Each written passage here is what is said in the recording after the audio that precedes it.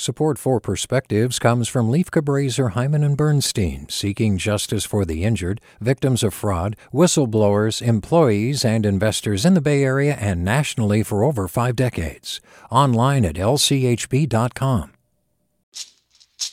Hey, it's Glenn Washington from Snap Judgment. And if you love what you're hearing, and I know you love what you're hearing, please consider becoming a KQED member. Get special access to cool events, behind-the-scenes footage, and so much more. Plus, you'll sleep better at night knowing you did your part for the community you depend upon. It's in you. Please be in it. Visit donate.kqed.org/podcasts to sign up now. That's podcast with an S. Thanks.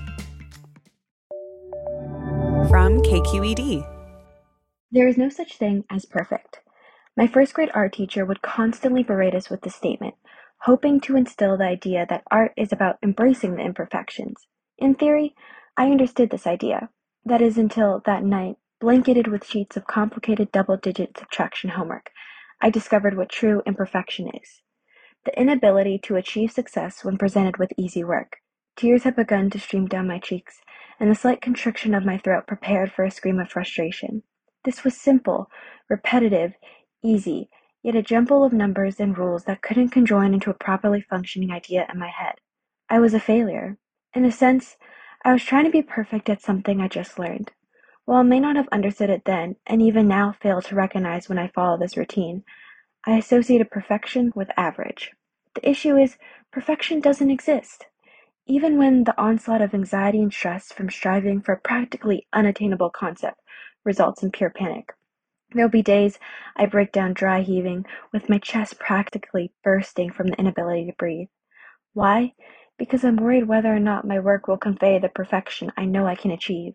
Despite telling people that it's normal to not be perfect, it's ingrained within society to strive for this idea of perfection. This idea is so apparent that even first graders like who I once was stress over this concept.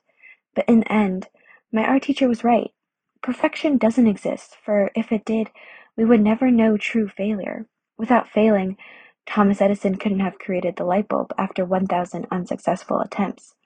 Without failing, I wouldn't find the same joy in math as I do today.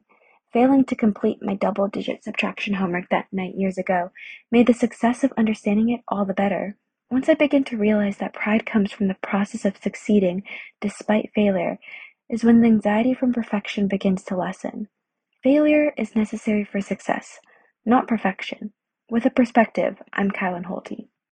Support for Perspectives comes from Leif Cabraser, Hyman and Bernstein, seeking justice for the injured, victims of fraud, whistleblowers, employees, and investors in the Bay Area and nationally for over 5 decades. Online at lchb.com. Hi there, I'm Rand Abdel-Fattah from Throughline. If you're listening to this podcast, you know that KQED produces exceptional storytelling that keeps you informed, inspired, and entertained. Their podcasts cover issues from your neighborhood to the entire country and everything in between. Support this work today. You can help us continue to bring quality podcasts to your ears. Just head to donate.kqed.org/podcast. That's donate.kqed.org/podcast.